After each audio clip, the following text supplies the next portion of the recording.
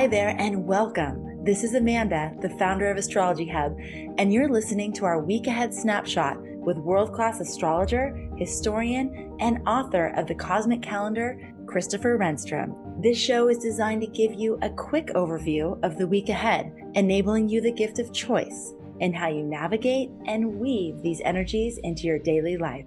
Enjoy. Hello, my name is Christopher Renstrom, and I'm your weekly horoscope columnist here on Astrology Hub. And this week, I wanted to talk to you about the upcoming Mars-Neptune opposition on September 2nd, followed by the Venus-Pluto square on September 5th. I thought long and hard about these planetary aspects, and two words eventually came to mind: renunciation and sacrifice. Now, those probably sound like some pretty heavy words. Renunciation is the idea of giving up a claim that you have on something, whereas sacrifice is basically to let it go. Neither of these ideas, renunciation or sacrifice, are particularly popular or attractive ideas in our current society. We believe that one should fight for something to the bitter end if need be, and sacrifice is the sort of thing that turns you into a doormat that other people go and wipe their feet on. Nevertheless, the notions of renunciation and sacrifice are very much bound up in the planets Neptune and Pluto, which are going to be playing such a very strong role this week. I thought long and hard about what would sort of exemplify something along these lines. And what I thought of eventually was one of my favorite play cycles that was written by the Irish playwright William Butler Yeats in the early 20th century. William Butler Yeats may be familiar to some of you, well, obviously because he's a very famous Irish playwright, but he also may be familiar to some of you because of his keen interest in the occult. He had a very strong association with the Golden Dawn and had more than just a passing acquaintance with the magician Aleister Crowley. But in any case, Yeats in the early 20th century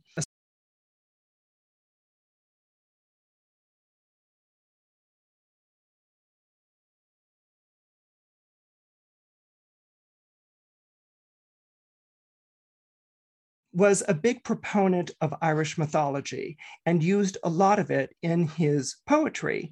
And one of the examples here was his Cuchulainn cycle. The Cuchulainn cycle is made up of 4 plays. They are On Ballia's Strand, At the Hawk's Well, The Only Jealousy of Emer, and The Death of Cuchulainn. Now, my favorite of the 4 plays is The Only Jealousy of Emer.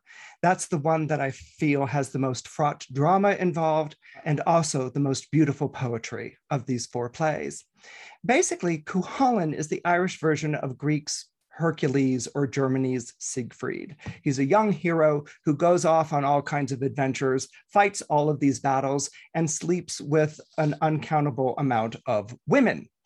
In the Irish mythology, Cuchulainn has a queen, a wife, and her name is Emer.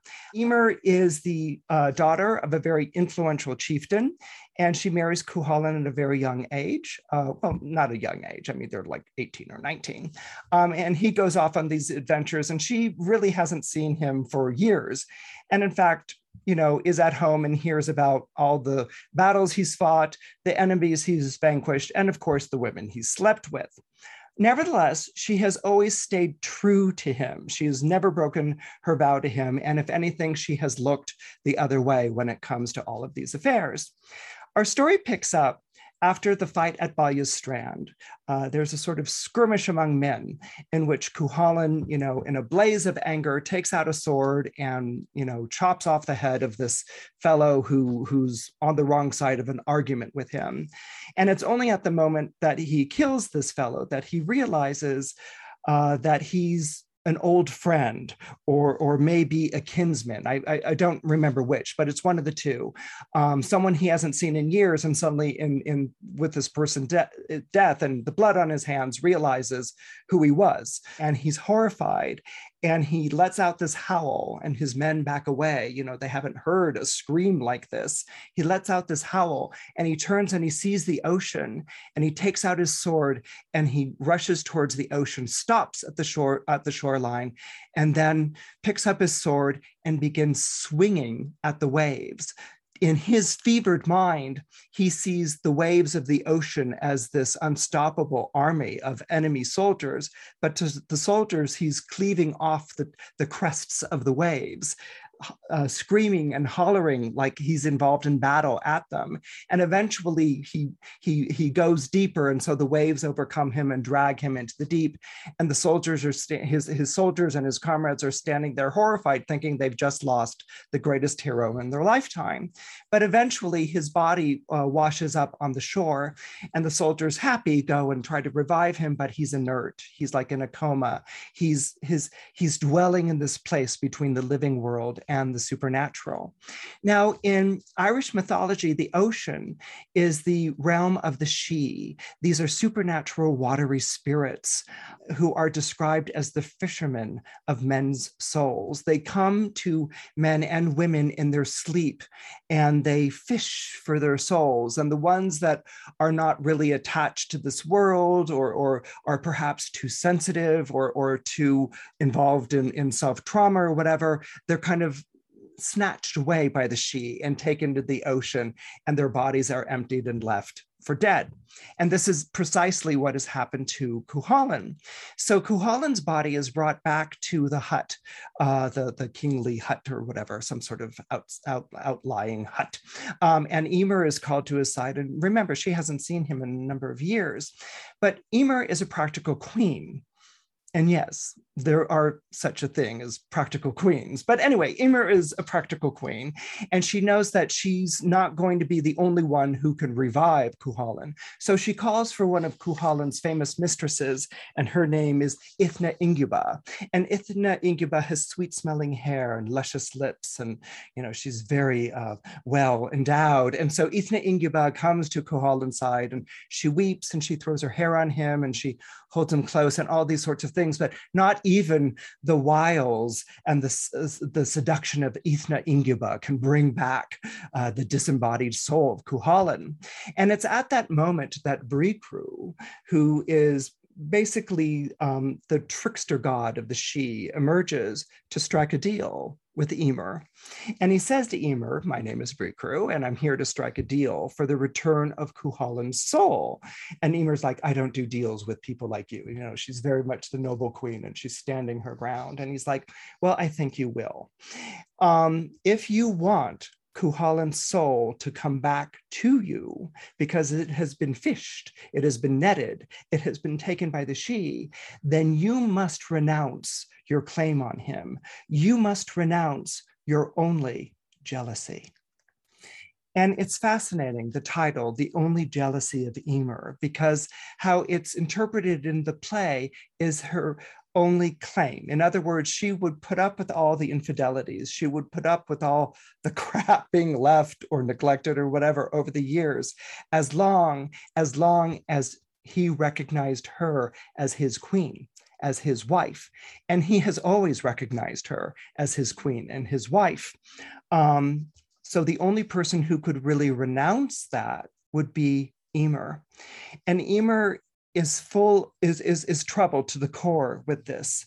She has a lot of anger, obviously, and resentment about him, but she loves him. She loves him unconditionally. She loves him so much that she brought slutty Ithna Inguba back to try to revive him. So, but here she has to renounce her claim on him if he's to live again.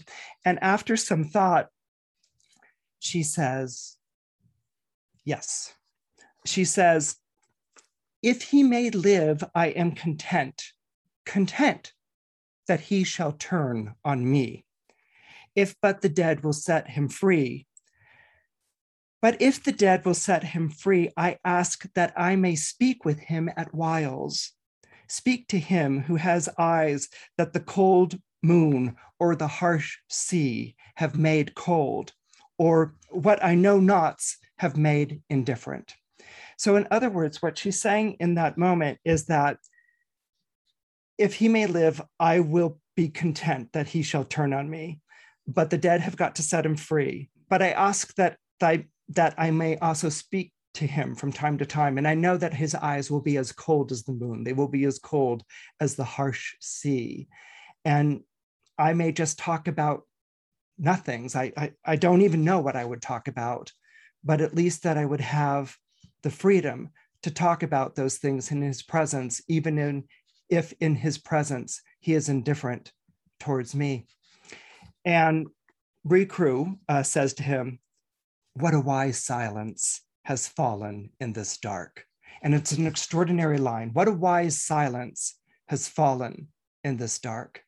In other words, he says, yes, not only will you renounce him and we will return his soul to his body, but how wise your silence, that you would never tell him who you are or try to remind him how wise that silence is.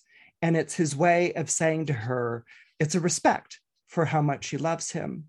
And in that moment, one of the horses appears from the ocean, and it returns with the soul of Cuchulainn, and it's restored back to the body. And Cuchulainn wakes, and he, of course, sees Ethna Inguba, his mistress, and he's like, "Oh, I've missed you," and so he holds her and he kisses her, and he's like, "It's so good to be back with you again." And Emer is left there standing, watching this. It's not a moment that a lot of modern day audiences would take sitting down, but it's an extraordinary image, or it's an image that I wanted to demonstrate for the idea of renouncing and sacrifice. Mars in Virgo is a soldierly Mars.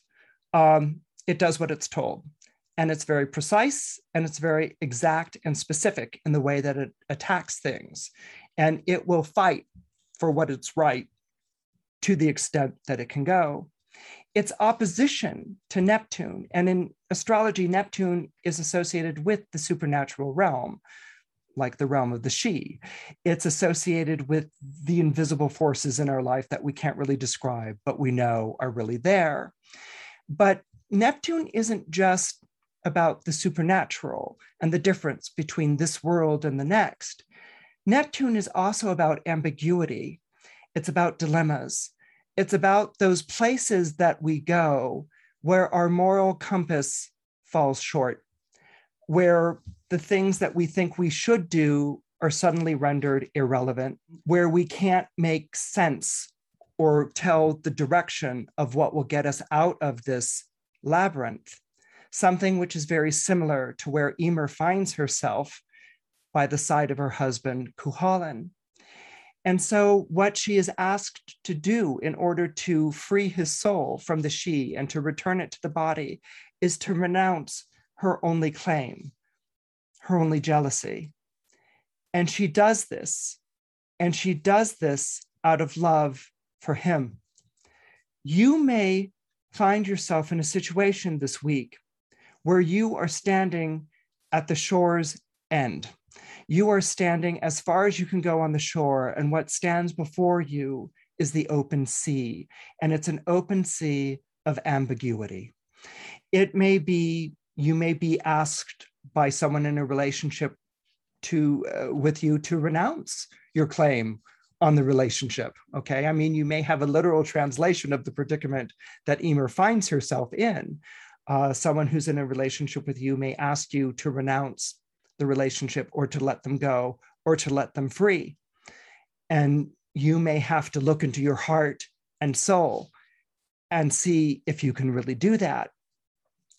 You may have to renounce someone that you have tried to save, or whose life you've tried to salvage, or it may even be a situation that you've tried to make work, and that you've realized that you're slicing at the tops of waves and you're being drawn under, and that you're going to go completely under unless you release, you renounce, you say, that's everything that I can do. These are situations that go against our willpower, okay? These are situations that go against our Mars.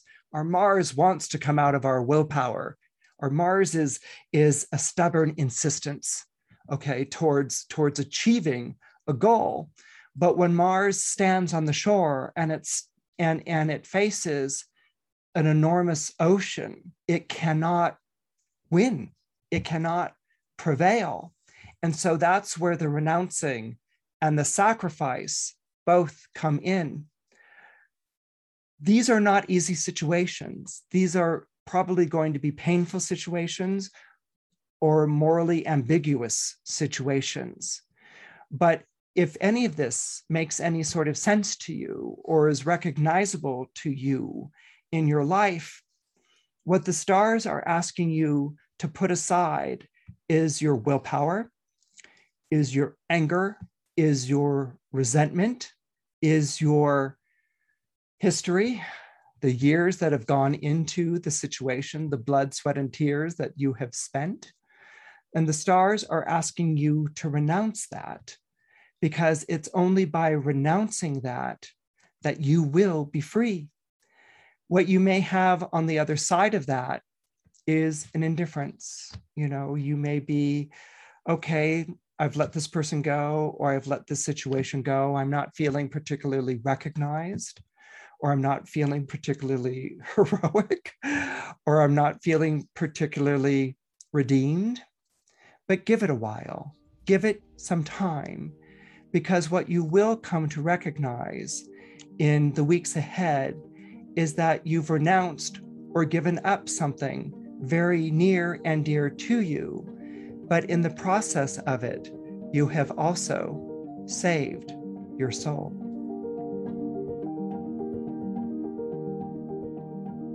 Your weekly horoscope is brought to you by Astrology Hub. If you'd like more extended personalized guidance from Christopher by sun sign and rising, make sure you subscribe to receive the free weekly horoscope delivered via email to your inbox each Sunday. Just go to astrologyhub.com/horoscope and start receiving even more free personalized guidance today. That's astrologyhub.com/horoscope. And if you love what we do and would like to support our work, please subscribe to the podcast, give us some stars, and if you feel inclined, leave us a review. It does so much to help us get quality astrology out to the world, and we're grateful for all the time that you take to do this. Thank you for listening in today, and as always, thank you for making astrology a part of your life.